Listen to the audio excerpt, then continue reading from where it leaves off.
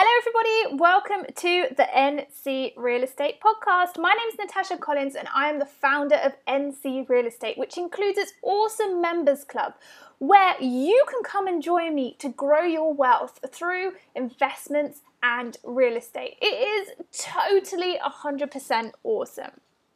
Today's podcast is all about how to find the right tenant. It's a subject that comes up a lot in my Property Investment Mastery Facebook group, and it's something that we need to be concentrating on. Before we jump in with our main subject topic though, I first want to go through my favourite or my most compelling news headlines of the week. If you didn't know it yet, I've been taking part in a 30-day blog challenge where every single day for 30 days I'm going to be launching blogs on ncrealestate.co.uk. If you haven't been there yet to check it out, please go www.ncrealestate.co.uk. What this has done actually is it's forced me into looking at things in more detail, and I'm really enjoying it. I get to go on Twitter a lot more, I'm making comments there, I'm following the headlines before they come out. I'm actually enjoying being this investigative journalist. It's been fantastic. There's been some really big news headlines in the property sector this week, and I think we need to go through them. And if you want to explore it with me in more detail, then go over to my blog because that's got more of the facts and figures, but I'm going to give you my bit on why I find it so interesting. So the first one is all about Mike Ashley's takeover of House of Fraser, and that happened just over a week ago, the Friday before last, where the news broke that Mike Ashley, the owner of Sports Direct, had bought House of Fraser, and he wanted to turn that into the Harrods of the High Street. He bought House of Fraser dead cheap, £90 million, and he's planning on turning it all around. Then what happened on Wednesday of last week, we started seeing news that Homebase were looking at closing 42 of their stores. And what's probably the most notable thing about this is the fact that actually it's really these big high street stores that are closing, or at least trying to consolidate. You've also got the likes of Pound Stretcher who are also having problems. If you have a look at the trend, the biggest thing that I want to note is the fact that they are the big stores. They are huge floor plates. You go in there and you can pick up loads and loads and loads of things. They have their concession items. Basically, these stores want to be the all-in-one shop for that market. So if it's House of Fraser, it's clothes and accessories and fancy homewares. If it's Homebase, it's all your DIY needs. And if it's Pound Stretcher, it's for that really low-cost stuff that you don't want to be paying a lot for. What I think these retailers really need to start having a look at is actually how they invite consumers into their stores. On the flip side of this, we're also seeing huge amounts of news out there about Amazon and how they're taxed far too little. And if you inflate taxes for Amazon and you make them pay what they should, which I completely agree with as a side note, I think everybody should be paying the tax that they owe to the government. But the thought is that if they make Amazon pay the higher tax bill, maybe they won't be able to offer their stock at such a low price, which would give the high street a fighting chance. I don't think that this is a good way of looking at it. I think the call to action here is that the high street needs to change the way that we shop. No longer is it okay for us to be going shopping 9 till 5:30. We're all at work at that time. No wonder you're not getting anybody through your doors. And if you've got these massive retailer spaces, you're probably paying a huge amount of rent for them. Or if you've bought them, then that's a whole lot of capital which you could use elsewhere. So I think that actually instead of thinking, oh no, we're going to tax Amazon, why not look at what Amazon offer? Amazon offer a 24-hour platform that delivers to you really easily. So for example, for me, it's convenient to go there whenever I want. I can shop for it. Sometimes I can get same day delivery. Other times I'm probably going to get it the next day, and that is fabulous for me.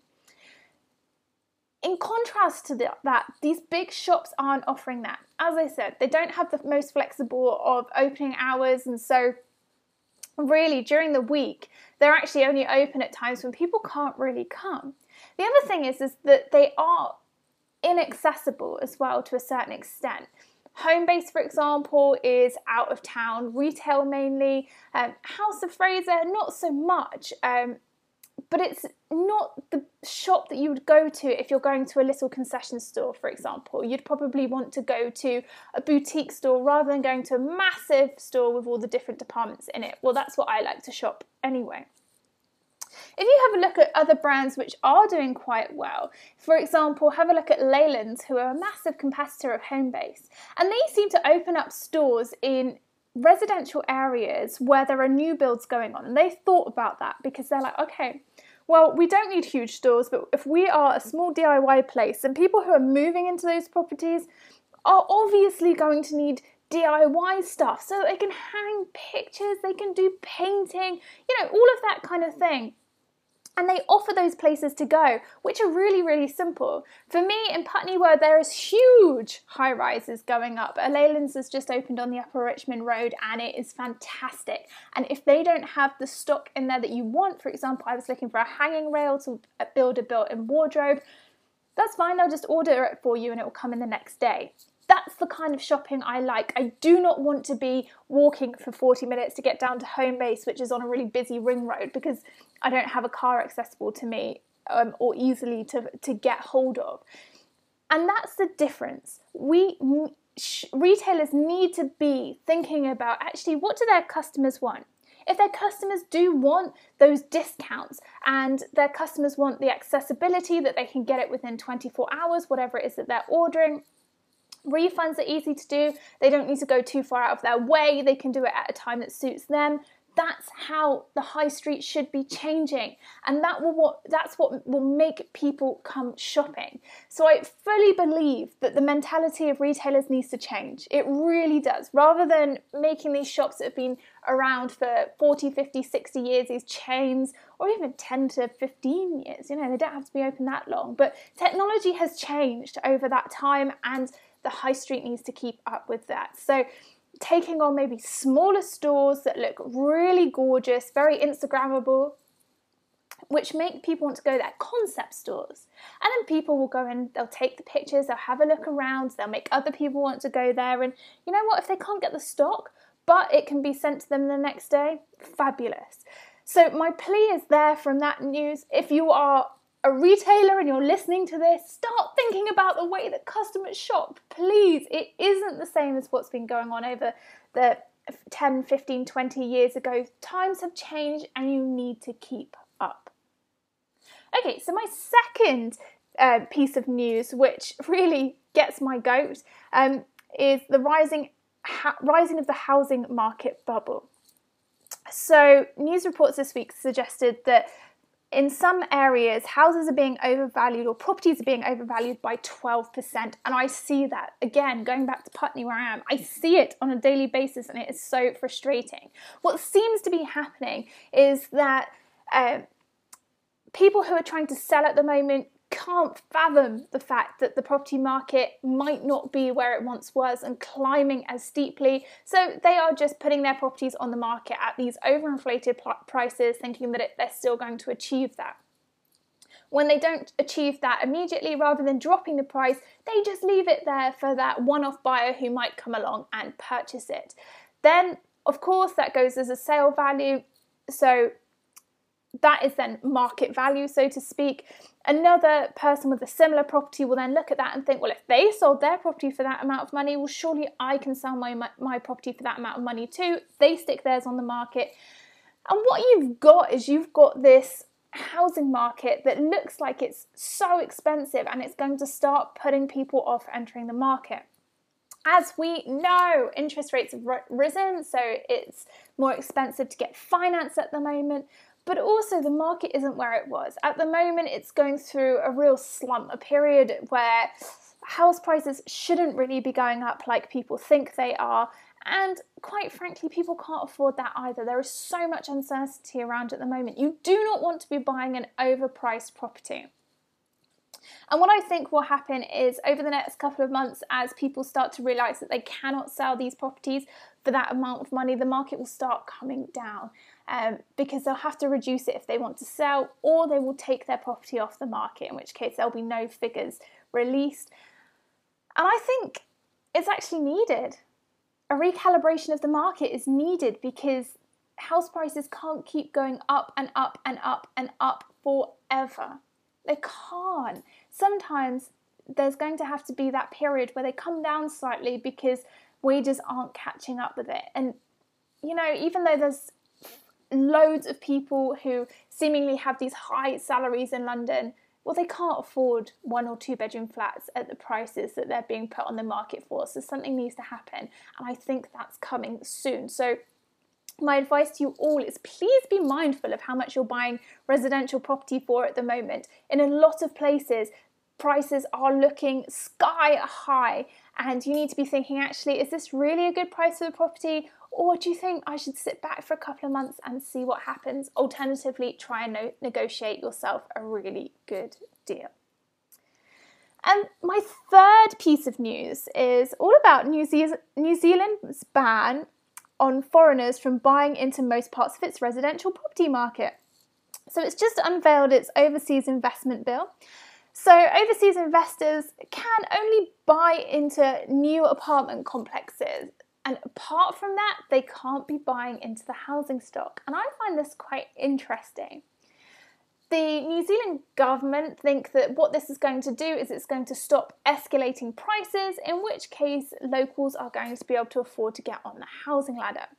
What they will see though, and I'm sure what they'll see over the coming months, is that this will downvalue those people who have been able to compete with the international buyers, and their properties will be worth less. So maybe they will have, there'll be a negative equity with their mortgage provider. That's to be seen. But I'm interested in the fact that this could be representative of what's going to happen when Brexit hits in the UK. Now, I'm not saying that Brexit will hit and the UK government are going to stop overseas investors from buying in the UK. I don't think that will happen. It would be stupid of them to do that. But I think what will happen is when we go through Brexit and when we leave the EU, overseas investors will be very hesitant to come and buy over here because they're not going to be sure how that's going to work going forward. And I would be in the same boat. I would leave it until I knew exactly what was happening if I was an overseas investor. And I think this will have an impact on the market. And if we follow what happens in New Zealand, we could probably see roughly what's going to happen over here if we don't have that influx of overseas investors. So whilst the fallout from that bill is yet to be seen, I think it's something that we need to be keeping our eye on because it could be a really good indication of what's going to happen in the UK housing market over the next 12 months. So watch this space, guys. I think there's some interesting times ahead, and I'm sure the UK government will be keeping their eye on that as well, just to see what the fallout is. Because if it's really negative in New Zealand, then I think that the UK government should be thinking, oh, okay, well, how can we keep our housing market buoyant? So again, watch it. I think it's a developing story. I think we're going to know more about it by the end of the year as New Zealand starts publishing its fourth quarter housing statistics. I think it will be interesting. So I'm keeping my eye on that closely as well. So those are my top 3 headlines. And I think some other headlines that we need to be aware of, for example, the rise in inflation over the last 12 months, which is going to have a knock-on effect in rail fares, but also have house prices gone up by that much? Has rent gone up by that much? It's somewhere between 2.5 and 3.2%, depending on what figures you're calculating it on. But have a think, has your rent gone up by 2.5% over the last 12 months? If it hasn't, have you got room to put that up? Start having a think about that. Again, it's something that I'm going to be monitoring over the next week. What's happening there? Why? What effect is that going to have on us? Or is it just going to mean that actually we lose out by 2.5%, which I hope is not the case. For those of you who have got RPI increases in your tenancy agreements, then fantastic, you've got a figure that you can work from. And I'm sure you're thinking, oh, phew, okay, great, I get to put my rent up this year. So keep an eye on that too. Right, let's move on into the main topic of this week's podcast, how to find the right tenant. Why am I discussing this? Well, if you haven't yet joined me over in the Property Investment Mastery Facebook group, you should. Conversation has been buzzing this week. There is so much awesomeness going on. One of the questions that I have had is from a new investor who was looking to this weekend get her first tenant into the new property that she's buying. And one of the questions was, well, actually, how do I know if they're the right tenant? What should I be doing in this situation? And then there's been a lot of other conversations around tenants who have completely destroyed properties and they've stopped paying rent, and how does the landlord actually get them out? So we've been discussing that, but it all stems from getting the right tenant and making sure you find the right tenant, because having that great tenant means that you can build that landlord and tenant relationship, and from there they should be in open conversation with you. You probably will get the rent paid on time. I mean, there's always situations where you think you've got the best tenant in the world and then something goes wrong, but usually you'll get the rent paid on time and they will look after the property. So in my own experience, finding the right tenant always starts when you're thinking about letting the property. The very first thing that I always advise that you do is make sure that you price the property right. You want to be making sure that you're attracting the right sort of tenants. You don't want to be overpricing your rent. You don't want to be underpricing your rent. You want it to be kind of on par with what other people are offering. But what other people are offering for a really nice looking property. And this moves on to point number 2. If you're looking at your property and thinking, oh, it's looking old and tired and just a bit of a miserable place, you really are going to have to start thinking about new carpets and redecoration. Having an awesome property product to put on the market will attract some lovely tenants who are prepared to pay the right rent. If you have a poor quality property and you put it on the market at a lower rent just to attract some tenants, you're not going to get as good quality tenants. It's as simple as that. So your first 2 points are price the property right and also making sure that your property is lovely. It's somewhere that you would want to live. So go in there and have a look around, and you might think, oh, it's so expensive to recarpet and redecorate. But you're going to have to do something to make it look fresh, bright and modern, even if you go in there yourself and have to redecorate it yourself. Number 3 is, once you've got it on the market and you're getting these inquiries from tenants, you're going to need to ask questions to your potential tenants prior to even booking them into a viewing. Because what you don't want is tenants coming and have a look around and just wasting your time because they can't afford it, they're not prepared to pay the deposit, they don't want to move in at the time that this property is available from. So you do need to ask your tenants questions before starting out. And that is as simple as, are you prepared to pay the rent that's proposed? Are you prepared to pay a deposit of X amount? The property is vacant from here. Is that around the time that you're looking to move in? And just check them out. Find out what they do as a job as well. Find out who they're looking to move in, why they're looking to move, all of those questions. It doesn't have to be a really serious checklist, checkbox exercise. You can simply have that conversation with them. And once you've had that conversation, you'll understand a bit more about the tenant, where they come from, what they're trying to do. And then you can think, oh, actually, they'd be a really good fit in this property. From there, you can then invite them to a viewing. Once they're at the viewing, you can then have a look at whether they actually suit your requirements for a tenant. You shouldn't be asking anybody to come for a viewing who you don't think is going to be necessarily right. In this situation, you're not chasing the money, you're chasing a good tenant. Good tenants will pay, and they will pay you the right money. Step 4 is then setting expectations for yourself. Before going into the viewing, I want you to make sure that you're thinking about what sort of tenants you want and what you would accept, so what offer you would accept and what you wouldn't accept, and hold those expectations close, because if you don't get that from a tenant who comes to view, then they're not your ideal tenant. You need to make sure that what you want fits in with what they want, and you will get that gut feeling anyway the minute you meet them on a viewing. When they come to the viewing, again, have those conversations, explain what you're looking for from the tenant, they'll explain what they're looking for from you, let them have some time to wander the property on their own, they'll then come back and speak to you about it. Ask them if they want to go and have a look around the property again. Usually it takes a couple of times just to make sure that they are sure that that's the kind of property that they want.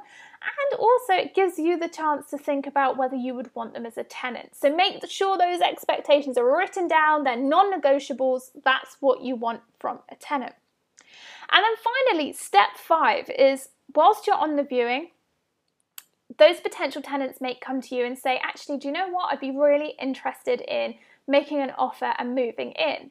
What you want them to do is send you an email with the rent that they're prepared to pay, the fact that they're prepared to pay the deposit as well, and how long they would like the tenancy for, and when they'd like to move in. What you need to do is ask them to write that email and the date they need to do that by. You can also say that you've got other interested parties and that they'll need to make sure that they do this pretty quick.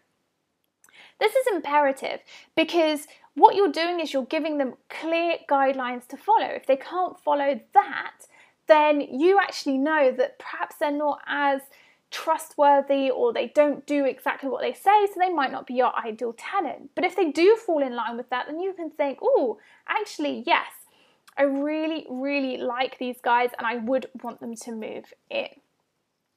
From there, it is purely gut instinct. You will know if they're going to be good tenants or not. And if you get that slightly dodgy feeling where you're like, oh, I'm not actually sure, then do make sure that you go away and think about it as well. You do not have to accept the first offer. You can say, oh, you know, I might have another offer coming in, or you can simply explain that you don't necessarily know that the property would be right for them. That's absolutely fine. After all, it's your property. You need to make sure that you've got tenants going in that you really can trust and who are going to look after the place. So finding the right tenant, well, those 5 steps are crucial. Number 1, make sure that you price the property right. Number 2, make sure you provide awesome accommodation. Number 3, remember to ask those questions prior to booking a viewing so that you know that they're right, and from there you can invite them to the viewing. Number 4, make sure you set expectations of what you are looking for from the tenant and make them non-negotiable. So if the tenant can't provide that, then that's fine, they're not the tenant for you. And number 5, explain clearly how they can make an offer so that they can act in the right way. And that is how you will find the perfect tenant. And it really is as simple as that. And for those of you who are using letting agents, you might want to meet the tenant before they are allowed to sign any agreement so that you can also decide whether they are right for you or not. So I hope that has been really useful for you. It certainly will make you feel more confident when you're going out and doing those viewings. Don't be afraid to have conversations with people. You need to get to know them as much as they need to get to know you, and it will make you sleep so much better at night if you do that.